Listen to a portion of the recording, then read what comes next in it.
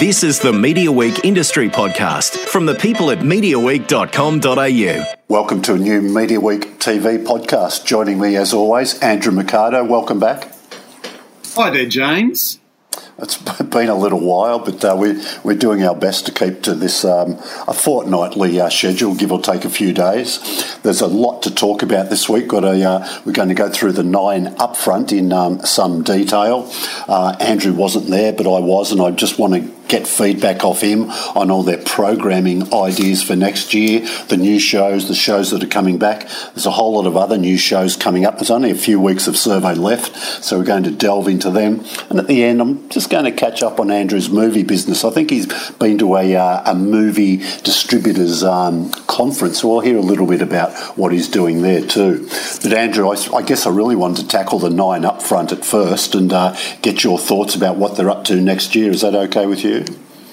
Yeah, absolutely. Of course, the big challenge Nine has, if they've got ideas for new shows, is where to fit them in, because they've had a really very strong 2017. The year's not over yet, but Nine's done fantastically well. They're up in all their demos on last year, and they only really had one dog this year, which I think was it Last Resort? The Last Resort was their only dog, and I would say that Seven have overtaken them with two dogs, namely Yummy Mummies and Cannonballs. So they can feel good about that dog. It's not going to end up as the worst show of the year. Yeah, and I think Nine's positioned to win the year all people for the first time in close to a decade, which is pretty amazing. Of course, Nine says they don't really care about that. They just want to focus on the key demos. But as Seven has proven, you can make a lot of money if you're first in all people, and hopefully Nine will be wanting to do that as they go forward. Yeah, really well. I mean, James, the Last Resort didn't work for them, but they're not shying away from more dating shows, are they? No, they've made a special commission. In fact, it's going to be on Go next year, isn't it? They're going to do a local version of Love Island. Were you across much of that? How successful it was in the UK this year? Yeah, I mean, you can't avoid seeing stuff written about it in the British press. You know, Bachelor in Paradise seems to be the American format that is winning, but in the UK it's all about Love Island, and well, that title just says it all, really, doesn't it? Yeah, and it's good to see, I guess, that somebody's going to commission. I think they're going to spend a fair bit of money on it to do a program for Nine Go, which there hasn't been a lot of to date. There's been a bit of some sort of ob docs have been made for some of the multi-channels, as we call them, but certainly no big ticket items so far. Look, the digital channels really aren't really excelling in anything, and this show just so fits the demographic of Go. I think it's a really good fit, and it takes that really trashy content and doesn't sort of pollute the major Nine brand. It sort of fits better on Go in a way for me. Yeah, and they're actually going to take I think they're contestants, aren't they? They're going to take them to Spain to film this series, so that's sort of a good love destination for young people, so it could be a bit of fun. Yeah, some sort of Spanish beach resort. It's got to be somewhere where, you know, there's a pool, and they've got to take them at the hottest time of the year so the cast spend the entire show in bikinis. That's what it's about. Yeah, I'm sure that's going to be mandatory. The English one was pretty saucy. I'll be interesting to see if they go down that same track with the Aussie one. Look, the British really sort of excel at doing these sort of racy reality shows. And the one that's a big hit over there at the moment, which I'm really got my fingers crossed someone in Australia will pick it up. Have you seen it? It's called Bromans. It's bros doing the Roman gladiator thing while the girlfriends sort of do Roman slave duties. What a great concept. And I hope some Aussie networks is sniffing around that because, the Brits are really good at doing these exceedingly trashy shows, and it sort of works from them, and we're starting to copy them more and more, I notice. Sure. Well, we'll go through this Nine Upfront. I might start with the new programs, then talk about the returning. The biggest new commission, I guess, was from Playmaker Media, which they're calling the crime thriller Bite Club. It's already in production now. It's going to star Todd Lasance, Ash Ricardo, Robert Mamone, I think it is, Mamone. Yeah, and, Robert Mamone. Yep. Deborah Mailman, so a lot of names there, Pia Miller, a lot of people we're familiar with. Playmaker Dramas, House Husbands and Love Child not returning, so I guess Playmaker's fortunate that they're the person who's picking up this new drama for Nine. Yeah, and I'm a little bit confused about the title and why it's about shark attack survivors. I hope we're not, veering into Sharknado territory here, or even Shark's Paradise, which was, a 1980s telly movie we did really badly, which was our version of Miami Vice with robotic sharks eating people on the Gold Coast. I hope it isn't going to be silly like that, but I'm yet to see a proper synopsis that explains why the sharks are in the title and the DNA of the show.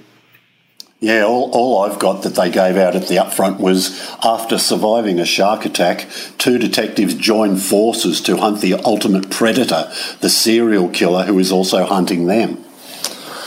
So it's a serial killer show, not a shark show. Okay, phew. I saw a bit of relief there. Yeah, but there's certainly that pun in the title that keeps you wondering. It might even make you think it's something to do with a vampire too, wouldn't it? Well, this is the thing. That word bite sort of, leads you to think it's a little bit supernatural or a little bit, crime drama called Bite Club. It's a funny title and a funny sneak peek, so to speak. But it's a good cast, so I hope they keep it together well. Yeah, sure. Now, the 2 other new shows, major commissions, aren't really new. They've both been around before. Talking About Your Generation, of course, was previously on the 10 network, hosted by Sean McAuliffe. They're the sort of only things that are coming from 10 is the format and the host, because they've got some new team leaders across each of the new teams. Gen X is going to be looked after by Robin Butler, Gen Y by Andy Lee, and Gen Z, or Generation Z, by Lawrence Boxall. What do you think about this one coming back? Well, James, the baby boomers have been retired, and I asked Amanda Keller, should we take a little bit of offence in that? And she actually revealed that, one of the problems they had with the baby boomer category on the original Channel 10 series was that they ran out of baby boomers that could actually be on the team with her. So she's not offended. She understands why they've taken the show a little bit younger. The good news is that Sean McAuliffe is still the host. And if you haven't noticed, Sean McAuliffe has joined Twitter ever so recently. I guess he's been contractually obligated to promote the XPM, which is starting on the ABC very soon. But he's on Twitter, and as you can imagine, the stuff he's doing is just so completely out there and random. It's hilarious. So look, as long as he's at the helm of this show, I feel pretty good about it moving to 9. Yeah, he's certainly the host in big demand, isn't he? Mad as Hell had a really good year for ABC TV. I think it was close to the highest rating show many of the weeks it was on this year. I think it was season 7, so it's been going a little while. Of course, you said his sitcom is also coming back, and then he's got this big job at 9, and I think they're also filming that at the moment. Yeah, good on him. I mean, he's one of our greatest talents, and this year Mad as Hell was just, he had such great material to work with, and he really brought it this year, and it was great. I almost don't want to delete it from my fetch IQ there. I see it there and I think, I really don't, am I ever going to find time to watch that again? But I just think no, some of those episodes were so brilliant, I'll just keep it there for a little bit longer. One night I might need a laugh. Sure. I don't know a lot about Lawrence Boxall, who's going to be looking after Generation Z. Do you know much about him? no idea. I would have. But then, did we really know much about Josh Thomas when he was the youngest guy on Talking About Your Generation? Hopefully, the producers like Josh Thomas have found a comedian that's really smart who's going to have something to say. Yeah, he's a young guy. I think he's about 21. His TV work was, I think, the worst year of my life. Again. He was in that. I think he had a role in Deadline Gallipoli, and he had a little bit of part in Ronnie Cheng, International Student. So he's done a fair bit of work, but but he looks the part. He looks like a teenager. So I really like Andy Lee's obviously going to bring a big audience with him. So it's very, very clever giving him that gig. And I think Robin Butler, a lot of people will tune in to see Robin Butler too, I think. I love Robin Butler, and the stuff that those little sitcoms that she and her husband Wayne Hope have been making for the ABC, very small business, I think, coming back for a brand new series after several years break. And, I hear lots of fantastic things about Little Lunch that they make for ABC Kids. Lots of people are talking about that, especially with all this talk at the moment about children's television being cut. Little Lunch is often described as, one of the best examples of having a quota in that department. Sure, and I think a lot of big people like watching that show too, don't they? Yeah, it's got. I know a couple of families that sit down to watch it together, and there's a lot for adults that they get out of it as well. Yeah, good work. Underbelly Files Chopper is the other sort of as the new project. Of course, everybody knows Underbelly hasn't been on for quite a while. That crime, sort of real crime dramatisations, people got a little bit sick of it, I think, because they really milked it probably about a decade ago. It was it was very popular, but there was just so much of it around. Nine have given it a rest, and they think it's maybe time to bring it back, Andrew. Yeah, well, good luck with that, James. The original Underbelly was so original and in your face and really changed Australian drama, and then they just kept doing sequels until they drove it into the ground, way past its welcome. Look, Underbelly Chopper, Aaron Jeffries, good casting. He's turned into a terrific actor. The older he gets, the better he gets. But is he ever going to be as memorable as Eric Bana in that movie? Big ask. But look, I'm not convinced that this is something that I really want to watch. I do think, however, it will probably rate for 9. And, I mean, everyone's feeling a little bit nervous about Aussie drama at the moment. So if this is what they need to do to get something on air and hope that it works, fingers crossed it's a good script, and that, like every Underbelly installment, Chopper meets a lot and does a lot of his business in women's strip bars. That's basically what the audience will expect, and I'm pretty sure it's what they'll get. Yeah, look, it is a good cast. Michael Caton, Todd Lasance is also in this, as well as Bite Club. Zoe Ventura plays Chopper's first wife, and some people from the original Underbelly are reprising their roles, including Vince Colosimo as Alphonse Gangitano, Kevin Harrington as Lewis Moran, and Deborah Byrne cropping up as Judy Moran, who I thought she did a great job. So it'd be interesting to see them again. And remember, it's only a 2-part mini, so there's not going to be a lot of it. Oh, is it only 2 parts, James? I had no idea. I thought it was going to be one of those 13-part Underbellies that goes on forever. Oh, that changes everything. Yeah, so I think it's only 2 episodes and being made by Screen Time again. So, right, okay, that's very interesting. Okay. Yeah. But we might talk about this later, but maybe we could knock it off now. After the audience for the Wake in Fright, though, over the last couple of weeks, I'm really worried about the genre of sort of, miniseries, a drama miniseries on TV. The audiences just aren't responding, are they? They're not responding. But, I think we can blame the miniseries that are being made as to why the audience is not responding. Wake in Fright was really, really bad. They changed the original so much to update it, they completely lost the point of what the original novel and film was about. People who had no idea what the story was about were on Twitter saying the Sean Kinane character is an idiot. Why is he so stupid? I don't want to watch a show with such a stupid character. And the reason his character was so stupid was because they were trying to drag it out into a 2-night miniseries when it didn't need to be a 2-night miniseries. So Wake in Fright has flopped. Hogs flopped, and that didn't work because they got the casting wrong of Josh Lawson.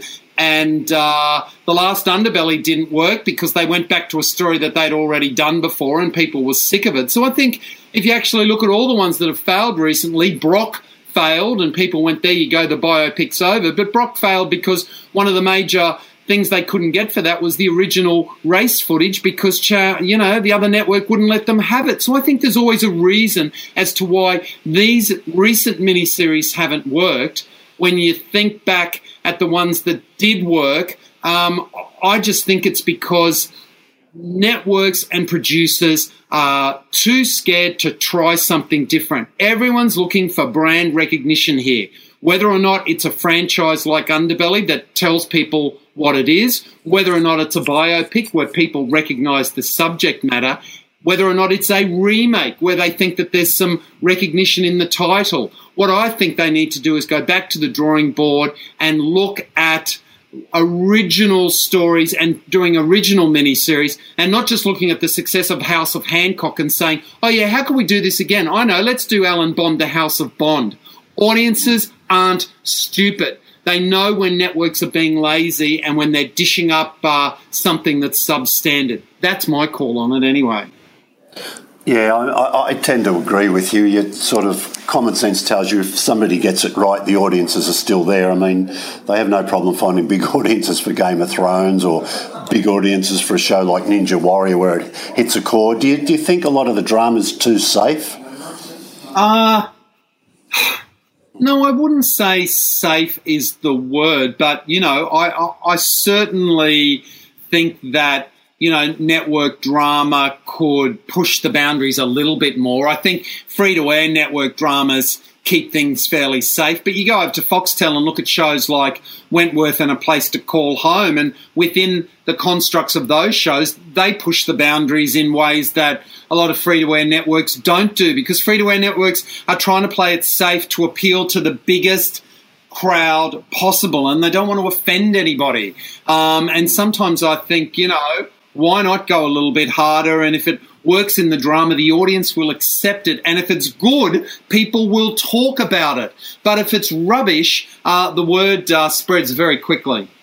Yeah, I just think they need to maybe push the envelope a little bit more. And as you say, get that word of mouth up and people saying, oh, wow, did you see that? It doesn't even have to be a good review, but it's just, wow, did you see that? It might be they didn't like it, but at least it will get the talkability up.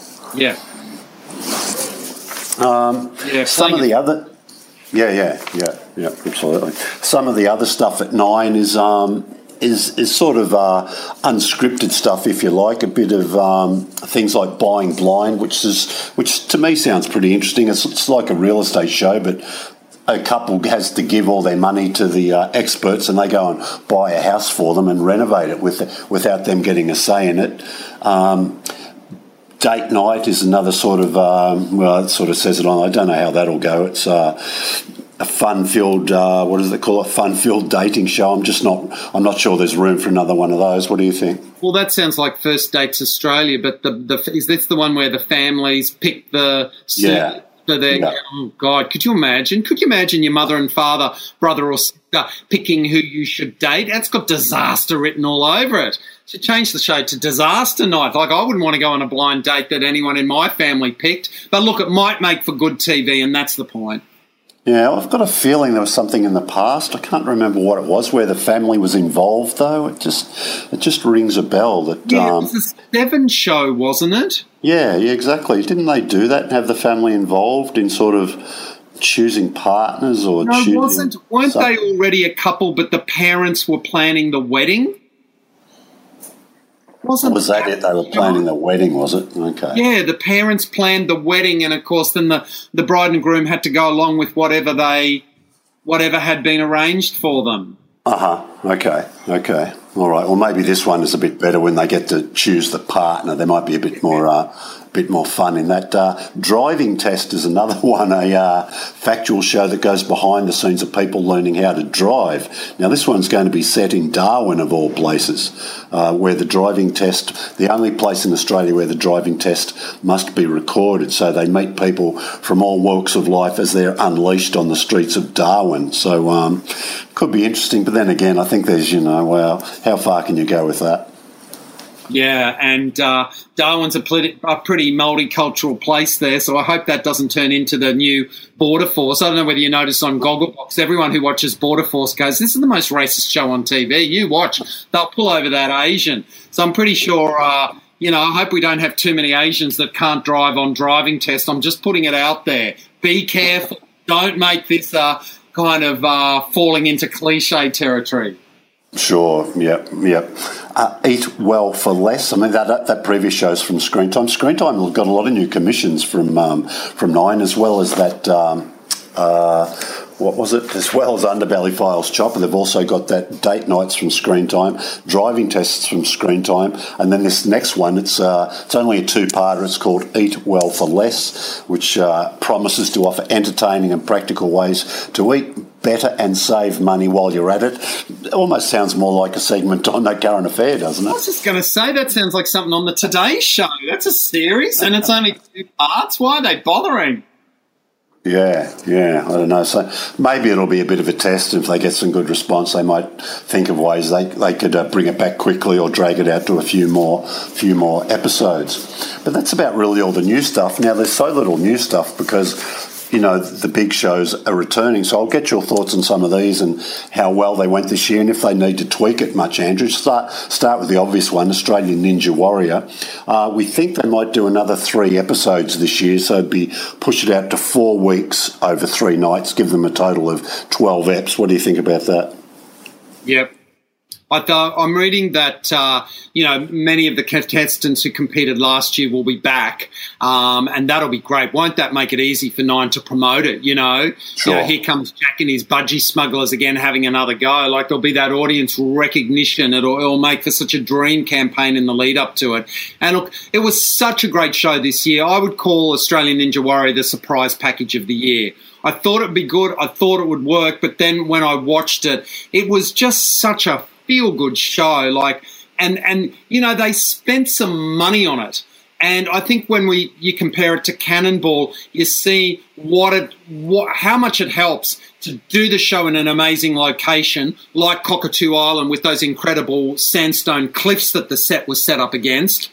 Shooting it at night with great lighting to make it look more of an event rather than the harsh light of day. It ticked every box, that show, and they really don't need to change a lot for 2018. Sensational TV, and can't wait to see more. Yep. I'm sure that'll do very well. Last year, look, just to remind, they had, I think, 8,000 people actually wanted to be on the show. The casting people had to narrow it down to 300 contestants. And as you say, look, I bet most of them will want to come back. And is it Mount Midoriyama, I think they call it?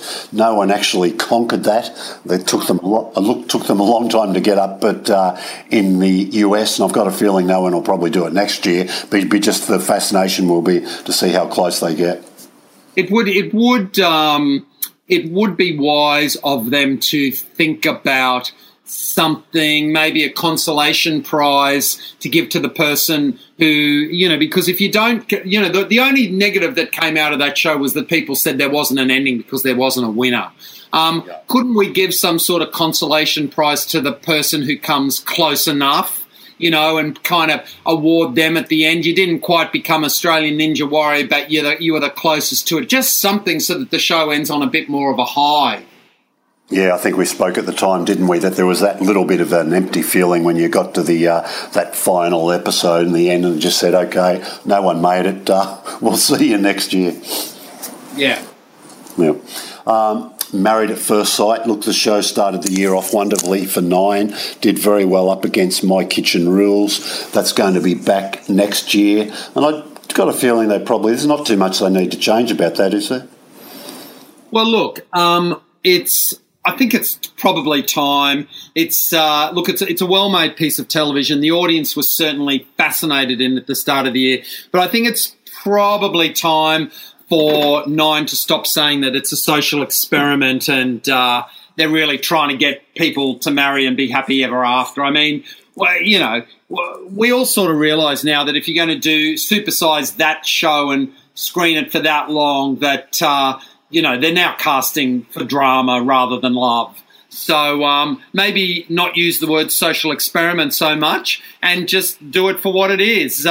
We've put these people together. We're marrying them at first sight, and sit back. Fireworks will soon follow.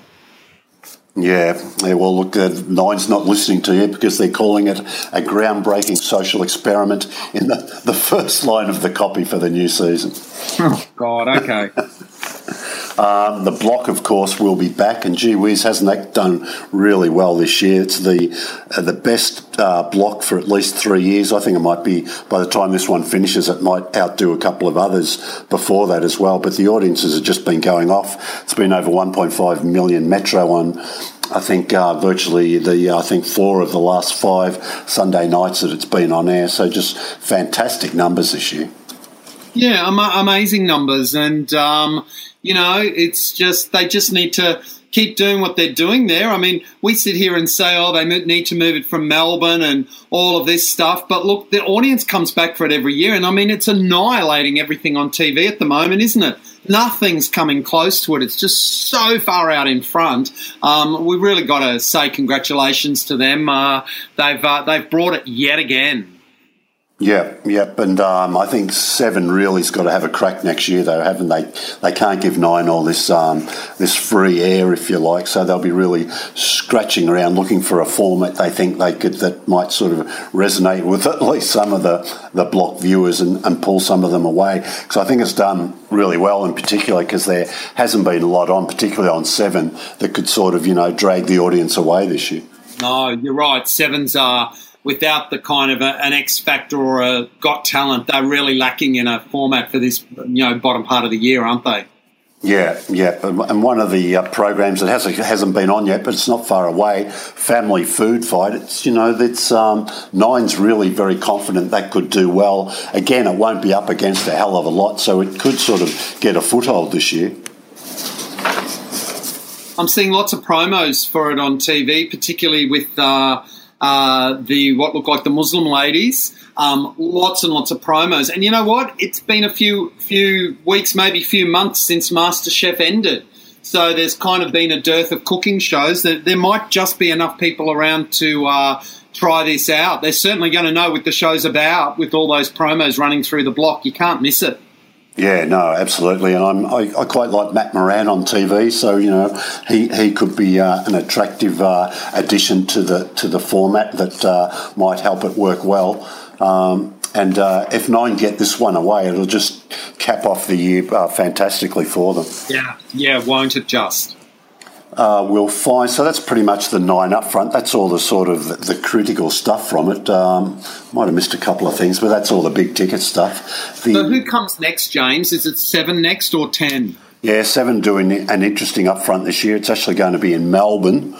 So they're taking all the people that they think should be there for their Sydney upfront down to Melbourne. It's going to be on the day of the Rugby League World Cup starts, which is a Friday week, the last Friday in October. They'll have their upfront in the afternoon, then they're going to take everybody along to the first match of the Rugby League World Cup, which is Australia versus England, which is one of the biggest games, the most anticipated matches of the whole tournament. So it's a bit of a coup for 7, and they're obviously realised how critical this upfront is for them. I spoke to a couple of big media buyers after the 9 upfront to sort of gauge how well they think 9's going, get some thoughts off them about 7. They didn't really want to say anything about 7 and sort of the challenges they've faced, certainly in the second half of the year, until they get to see what 7's offering at their upfront, so they're not going to have to wait long to find out. Yeah, interesting. And then 10 have scheduled their upfront for early in November. They're pretty confident the ownership will be sorted out. CBS should be in control, they think, by I think it's about the 9th of... it's a Thursday night early in November. I think it might be the 9th. So they're going to unveil some of their stuff there. Hopefully we might get to hear from somebody at CBS with a little detail about what their plans for the network are. And then SBS is going to be a little bit later in November. James, can we talk about Channel 10 losing all their Fox shows? I mean, I don't know. I'm sitting here in a small country town looking between the lines and looking like... you know, the Murdochs have decided to kick 10 while they're down because they didn't get to buy the network. So they've just said to the boys, okay, take MASH, The Simpsons, all those shows they've had forever, take them off them. This is their punishment for not letting us buy the network. I mean, am I wrong here? It seems like a dog act to an outsider like me. Am I missing something?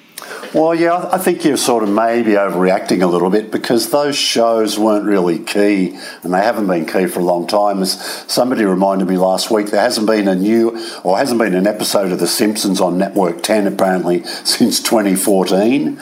No, because they moved it to 11. Well, yeah, but they moved it because it wasn't doing that well on the main channel. Just the same reason, you know, Neighbours is over on one of the multis. If they thought there was a big enough audience, I'm pretty sure they'd have it back on the primary channel, quick, smart. And similarly, Modern Family just hasn't really been working for a long time at all, both either as repeats or new episodes. It was working a little bit better than its replacement, the Sunday edition of The Project, but gee whiz, not much better. Yeah. But, I mean, you know, the networks in America say, you know what, cancel that deal with the Australian network. The shows aren't really working. I'm sure we could find a channel where they'll work better. It doesn't really work like that, does it, James? I mean, isn't it a coincidence that now Fox go, oh, we can't reach a deal on these shows? And I know you've been screening MASH since the early 70s, but you're not going to screen it anymore. Like, whoa, really?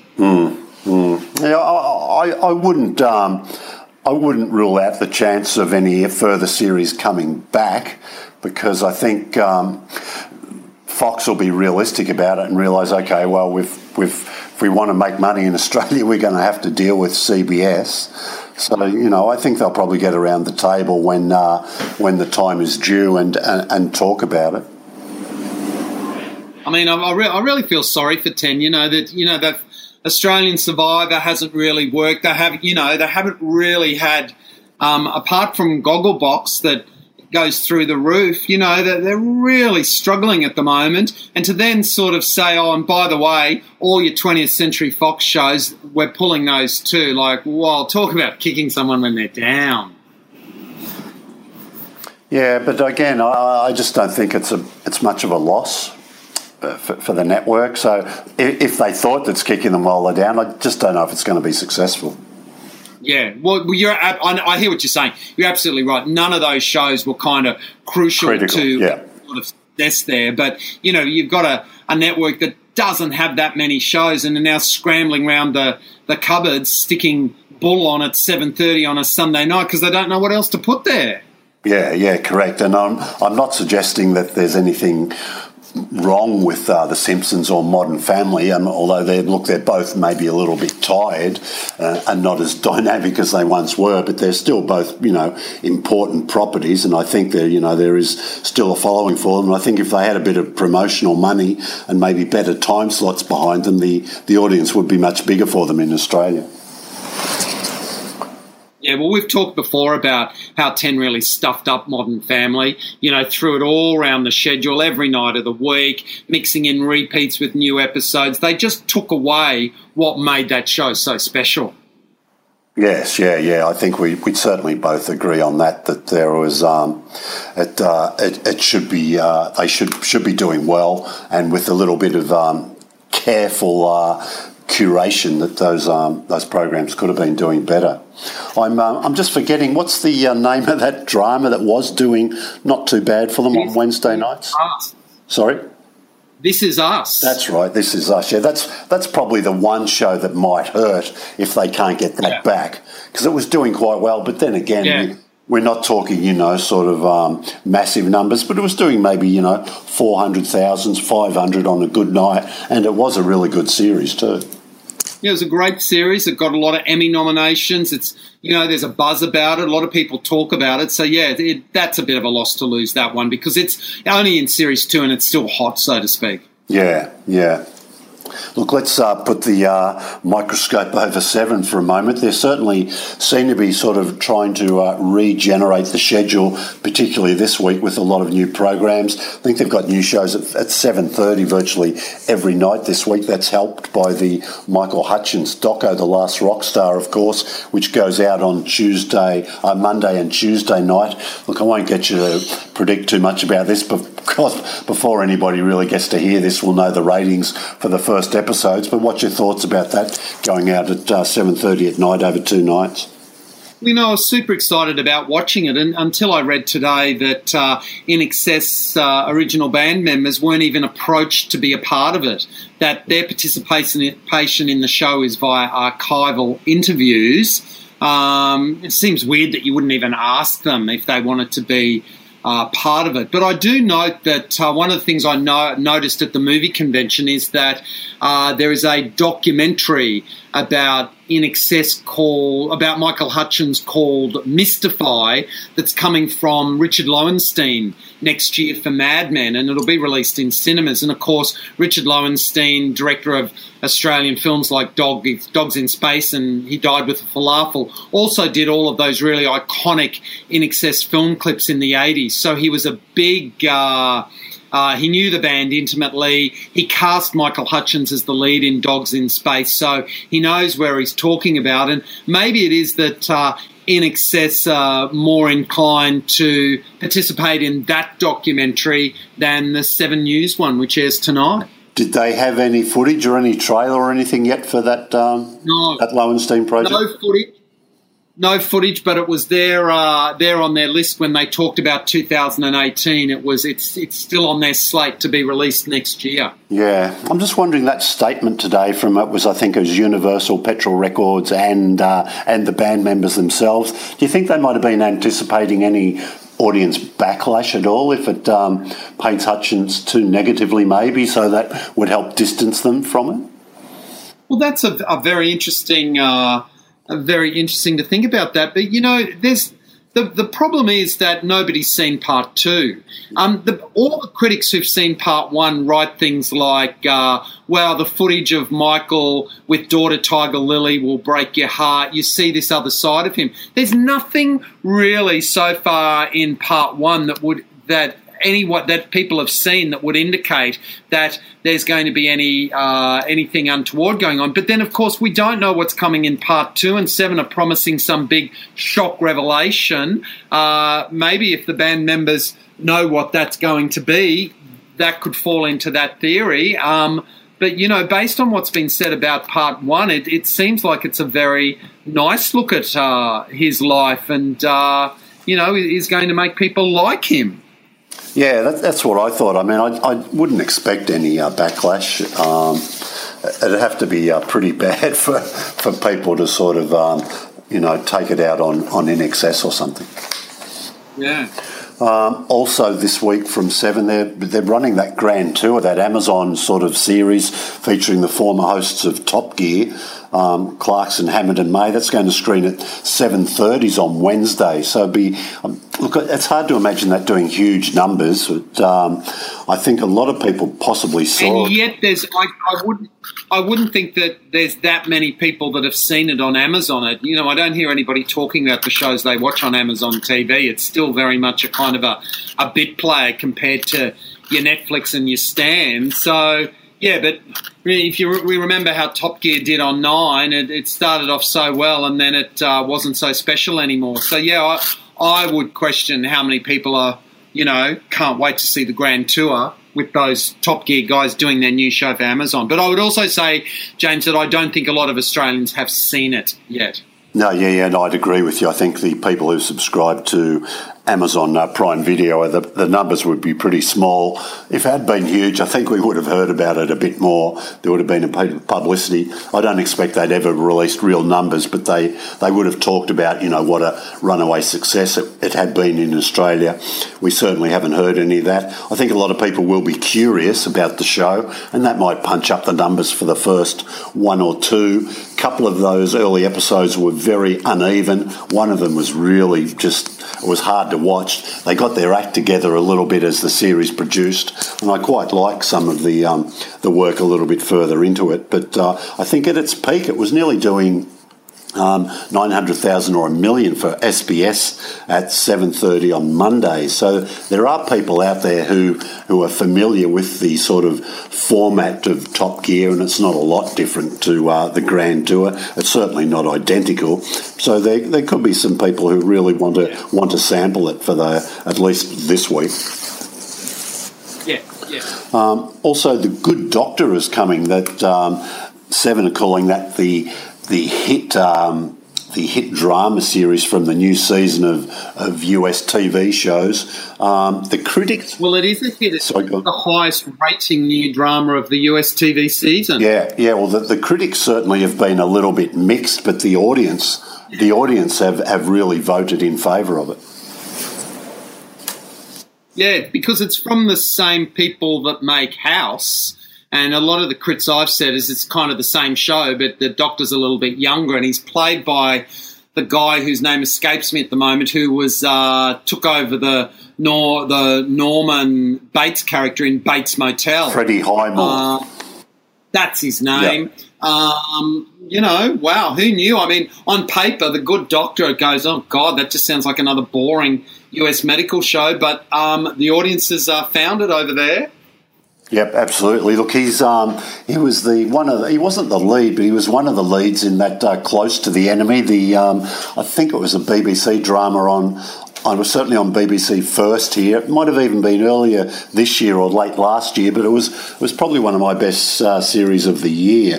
It was really interesting. He played a character called Victor, I think, from memory, sort of a troubled young man trying to find his way in the world. But it was a great little series. I'm not sure if it's still on Foxtel's on-demand platform, but it'd be well worth searching out if people are interested in seeing a bit more of Freddie Highmore. Was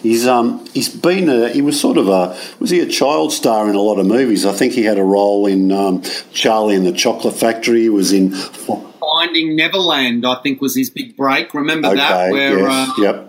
Yeah, Johnny Depp and Kate Winslet. That was kind of where I certainly first remember seeing him. Yeah. So he's I think a lot of people will see him and go, "Oh, that guy." So be interesting to see how that drama goes. If it this could be the start of the renaissance of some US dramas, perhaps in the prime time schedule. Well, fingers crossed. I don't think Seven have still released the actual detail of when it's on, but I think that's part of the problem of network TV, though. They'll go out and try and drum up interest in a program, but they'll stop short of telling you exactly when it's on, thinking you'll hang around and come back and find out later on. I think you've got to deliver the whole package all at once and tell people, okay, this is the most successful drama and this is when you're going to see it. I just don't think they like getting mucked around. No, I know. And, we live in such an instantaneous news world now where, if you follow any sort of entertainment website, you know about The Good Doctor and you know it's successful and he's all over Entertainment Tonight and stuff. So why not rush it to air while it's hot and the number one show? It may not stay the number one show forever. You only need one more mid-season replacement to come along and they won't be able to use that tag anymore. So get it on air now. Yeah, and at least tell the people, okay, it's going to be 8:30 Wednesdays or whenever you're going to do it, and just try and just get that ingrained in the memory, because telling us just before it goes to air, it could be too late, People are busy. You want to get them thinking, okay, I've got to set aside this time to watch it. Now, the album chart was interesting this week because Jessica Mauboy, I think she's at number 2 with The Secret Daughter, the songs from the second season, but Seven still haven't given us a time when this is going to be on. They're still saying it's coming this year, but with 7 weeks of survey left, they're going to have to get it on air pretty quickly. Wonder how many episodes there are, because, they could always do a few double episodes, couldn't they? Yeah, I guess so, but it just seems to me a bit of a waste when you do double episodes because nobody ever watches both of them.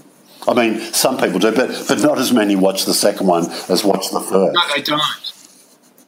And I always think when I see a double episode of an Australian drama, I think, it's, it never bodes well for me. Yeah, no, absolutely, it doesn't. That's for sure. Now, from memory, you weren't a big fan of the first season? No, I thought it was really naff, and I look forward to see where it's going to go in Series 2. I hope they've got some story there because they can't do the same. They pretty much finished the story of Season 1. I lost track of whether or not she turned out to be his daughter or not.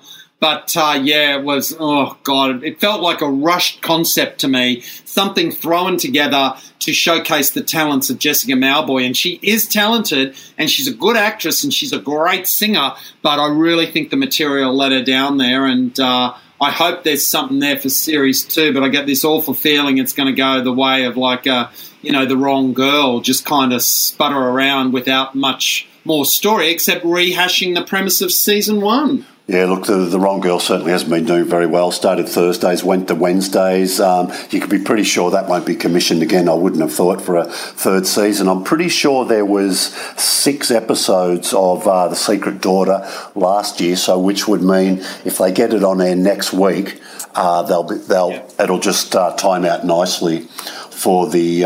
it's not in the schedule for next week. I've just gone through the TV week and it's not there. Okay. All that's there on the cover is Home and Away Deadly Explosion, James. Yet another one. How many bombs have gone off in Summer Bay? Jesus Christ. And amazingly, it's so spectacular. TV Week have devoted 12 pages to Home and Away. And yes, my favourite person, Brax, is back on the cover. Brax's greatest moments yet again in TV Week from the magazine that cannot let him go. So but not a word about Jessica Mauboy and The Secret Daughter. Certainly not for next week. Okay, does that mean that Brax is in one of those episodes?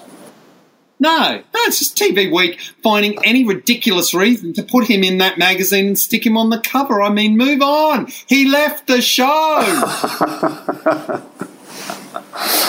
Yeah, that's weird, isn't it? You would have thought, there'd be some connection. Maybe they talk about it. Look, maybe. Apparently there's yet another explosion there, and it says deadly explosion, but you mark my words, no one will die. It's 4 major characters going on some house into the bush. They say deadly explosion. I bet you nobody dies. It'll be a not deadly explosion, but I bet it'll look good. Yeah, okay. Well, we should give a little shout out to Thomas Woodgate, who's the new editor of TV Week. I'm not sure whether this was his first edition or not, but if it sells lots of copies, Thomas, a good idea, mate, regardless of what Andrew and I might have thought about it. Of course, Emma Nolan's left the magazine after many years in the editor's chair there. She's heading off to Who. She's going to be the new editor of Who magazine for Pacific magazines. Now, look... Yeah, well, good luck to Emma and Thomas, absolutely. Yeah. Because, look, if you don't get your shows right on 7, 9 or 10 these days, people will go to Netflix. Netflix, gee whiz, there's still a truckload of content. It seems weekly there's always big new programs coming to Netflix, and they sort of resonate straight away with audiences because as we track them on those charts we run from Parrot Analytics in our morning report every week, there's a new show from Netflix virtually every week that tops those charts. Yeah. Yeah, amazing. And they've got a huge show just around the corner, James. In fact, it launches Friday, October the 27th, just in time for Halloween. It's season 2 of Stranger Things. and that's a much later launch time than they originally did it, because if you remember the first series, it launched in the American summer, and I seem to recall Entertainment Weekly saying nobody was talking about a big movie this year because everybody was watching Stranger Things. That was the show that sort of sucked up all the oxygen. So clever to move it to a Halloween type date, because I know there's a lot of Halloween themed movies coming out at the moment. Horror is super big at the moment. And you know what, James? I've got this theory that one of the reasons that horror is working is that it's a genre-proof movie. Kids are sitting at home, streaming, watching a lot of shows on laptop. But I think with horror, they want to go to a cinema. They want to scream with their friends. Horror works in a cinema setting, and but Stranger Things is a show that I'm sure will still work very well for Netflix for Halloween. Yeah, look, I loved the first series, and I think anybody who watched it was probably fell for that in a big way. It was great, and I'm certainly looking forward to the second season. And just quickly on horror too, you can make it on a shoestring budget too. You don't have to spend massive amounts to have a successful horror movie, do you?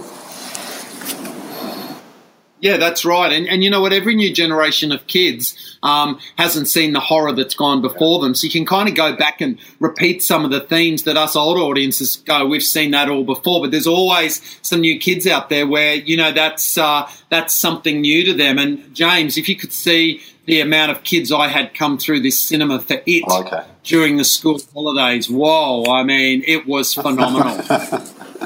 That's good. Look, a couple of other things from Netflix. I watched the first episode of Dynasty last night. I think, have you had time to have a look at this? I can't even bring myself to watch it, James. I just think it just looks so naff. I don't understand why they've decided to remake the show when the original show is sitting there with the next generation of characters. You could do that show with all the offspring of the original Carrington children and bring in Heather Locklear and Joan Collins for a couple of guest roles. I just don't understand why they're remaking it and turning Crystal into a Hispanic. It makes no sense to me. Well, I've got to tell you, I didn't hate it, and I sort of, I'm glad I'm not sitting in front of it. She might have a swing at me because, look, it's bad, it's tacky, but I just was wondering, and I can't remember, but how was Dynasty greeted the first time around when it initially started? Was that the reaction of some people that it was pretty bad, but it ended up being a bit of an attraction, didn't it? Well, it only ended up becoming a bit of attraction after Joan Collins joined the cast in Series 2. The first series kind of did not set the world on fire. It was seen as being a rip-off of Dallas, and it was try-hard, and it was also set in the same sort of world, oil. It was only it's only that they got the casting right with Joan Collins that the audiences picked up and they went, oh, let's go with this. And it took off in a very different direction. I mean, this new version of Dynasty does say they're going to bring in an Alexis Carrington, but they haven't cast her yet. But, it just feels, I just don't understand why they're doing it, because I'm not quite sure that the storylines of the original I just don't understand why they're remaking it. I just think they could have used the same actors and the same situations. They could have made a Hispanic girl wanting to marry the grandson of Blake Carrington. All the storylines they do, we've changed this because, it's sort of a bit like Wake in Fright. They change the sexes of people. They change the sexualities of people, they change the ethnicities of people, and they go, oh, look at us, we're doing this new version of the show. And it's like, yeah, but is there a reason to do it, or are you just doing that because that's kind of, it doesn't feel like there's any well thought out reasons why they've changed the character of Sammy Joe, as originally played by Heather Locklear, into a man this time round. Why? It doesn't seem well thought out to me. I mean, there's some of the things I liked. Some of the storylines pretty ridiculous, but that in itself can be quite entertaining. I mean, the sort of love affair, is it Fallon, I think, has with the chauffeur. Fallon's Yeah, daughter. she has with the chauffeur. I'm not sure who that is. Might be Robert Riley. Anyway, but that's amazing. I mean, they pull over in the driveway to the house and have a session while these other cars are driving past them. But they don't sort of go out somewhere obscure. It's pretty wild stuff. The interesting thing for Aussies, of course, Alan Dale plays a sort of like a butler or a housekeeper to Yes, Joseph. Yes, to Grant Show plays Blake Carrington, so he works for him. Yeah. He was a little bit hard to take as an older person, but he's certainly qualified because it's been a long time since Melrose Place, hasn't it? He's done Melrose Place, he's done Devious Maids, now he's doing the Dynasty reboot, and this is all very familiar. In the original first episode, Sharon was getting it on with the chauffeur under her dad's nose, and Joseph was the butler, haughtily looking down on them all. So yeah, it sounds like they're sticking pretty closely to the original. Yeah. So anyway, we'll see how that goes. The other thing I haven't seen yet, but I really want to see, is Mindhunter. That's the new series from David Fincher, who of course was one of the creative people responsible for House of Cards. It's been getting some great reviews, and our former colleague at Mediaweek, Dan Barrett, who's now over at SBS, he said the other day he thinks this is his best series of the year so far. So I'm really looking forward to see that. Wow. Well, we know that Fincher does true crime so well when you think of Zodiac, the movie, and didn't he do Seven with Brad Pitt and Kevin Spacey? Was that Fincher? Yeah, I think you're right. I'm not too good on my movies. Yeah. But, David Fincher made one of the greatest films of all time, in my opinion, Fight Club. That's the greatest movie of the 90s for me. Fincher was behind that, so I've gone to see anything that he does. Yeah. Look, we're nearly out of time this week. I want to run through a couple of other things starting up. Have you had a chance to see anything of Sunshine yet? The new drama? Yeah, I've watched the first episode. Okay. What'd you think? Yeah, I've watched the first episode. It's a very typical SBS production. They make the type of Aussie drama that nobody else really does. It fulfills their charter. It's very multicultural. They go to something ripped straight from the headlines, which is Sudanese living in West Melbourne.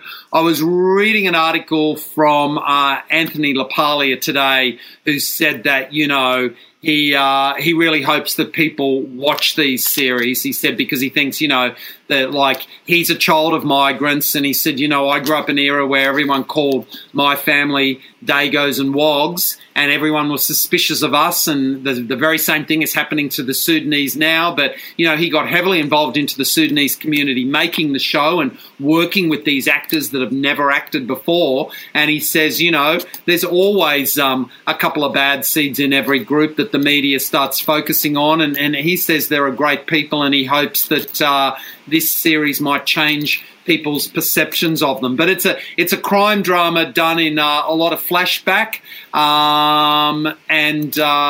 it's only 4 parts, and well done for SBS. It's right up there with other shows they've done like this, like The Principal with Alex Dimitriadis, etc. Yeah, look, I'm looking forward to this. I think the ratings are going to be pretty tiny. These sort of shows don't do big numbers on SBS, but I think this is exactly what SBS should be doing, and promote them hard, as hard as they can. So they've got sort of pretty good resources, big online audiences, and they're pushing it hard there. So, it hasn't got to do big numbers, but if it does, that's great. But they've done well. They seem to have a really interesting cast, and it seems to be a pretty good premise for the series, I think. And James, I saw a first there. I saw someone on an Australian drama watching a TV show on another network. When the girl was watching the news, it wasn't Lee Chin reading the news bulletin, it was Peter Hitchen of Nine News. I nearly fell off my chair. I was like, oh, my God. Oh, a character that doesn't watch the network that's making the drama. That's being very adult, isn't it?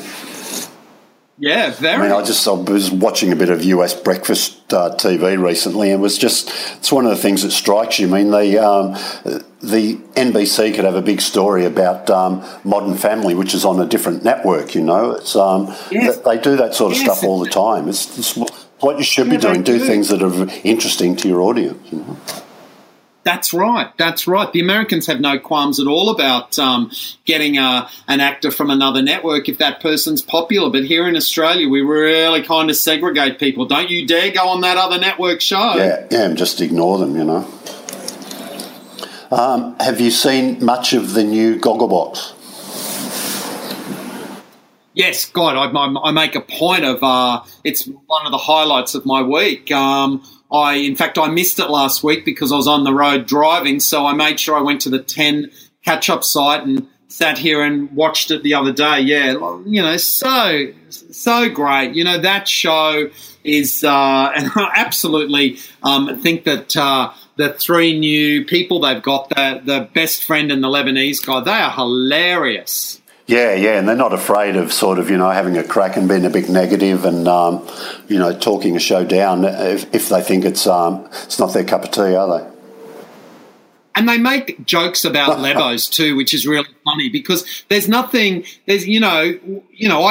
wouldn't go out there and make a joke about it, but there's nothing funnier than hearing someone who is Lebanese able to make a joke and go, my Lebanese mother, she'd want to marry me to, that it's really funny and it's honest. That's what I like about it. Riviera, that's another one I haven't caught up with yet. I'm really looking forward to seeing it. I've heard some good things about it and it seems to be doing reasonable numbers on SBS.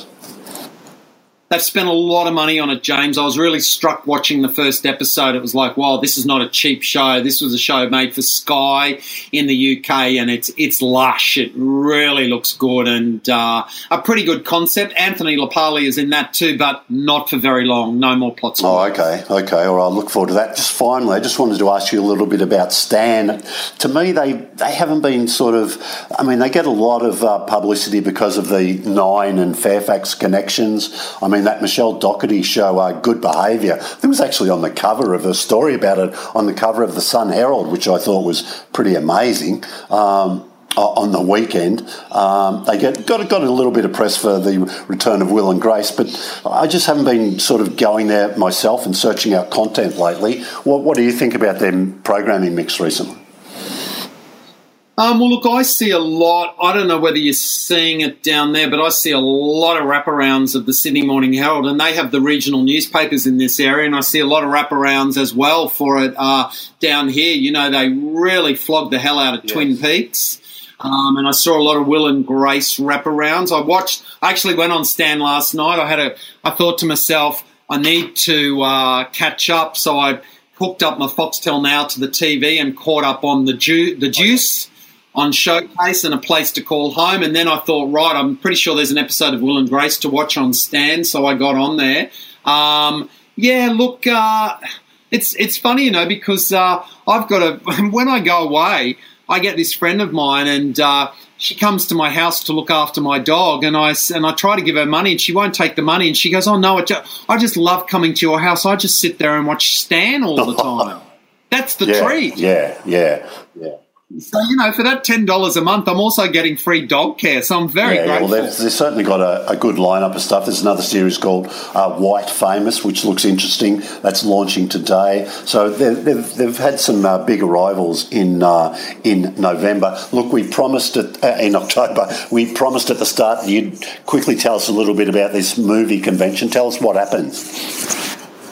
The movie convention is held up on the Gold Coast every year, and all the distributors are there, and all the cinema owners and anyone connected with cinemas goes to it. And every studio gives a presentation, and they have it's in the Star Theatre at the Star Casino, and they have big, massive screens. Some of them, they show the movies. You see actual movies. You're bound by social media not to give away any information, because quite often you're being told about movies that are in the planning stages, and the director comes out on stage for an Australian film and says, this is my vision, and they say they take you on this journey, so you see the movie as it goes along. I think one of the most important things to come out of it, James, was the fixing the misconception that Hollywood movies are really failing at the moment because, so much of the media chatter is if something fails at the American box office, it's labelled a flop. It's a disappointment. It's underperforming. And I must admit, I've been part of that, re-reporting that information, but they actually showed attendance figures all around the world. Yes, the American box office is down. Yes, the Australian box office is down, and so is the New Zealand box office because they haven't had a local hit this year like A Hunt for the Wilder People. But I tell you what, when you look at it's up 10% in the UK and it's up everywhere else in the world, James, particularly in countries like China where it's going through the roof.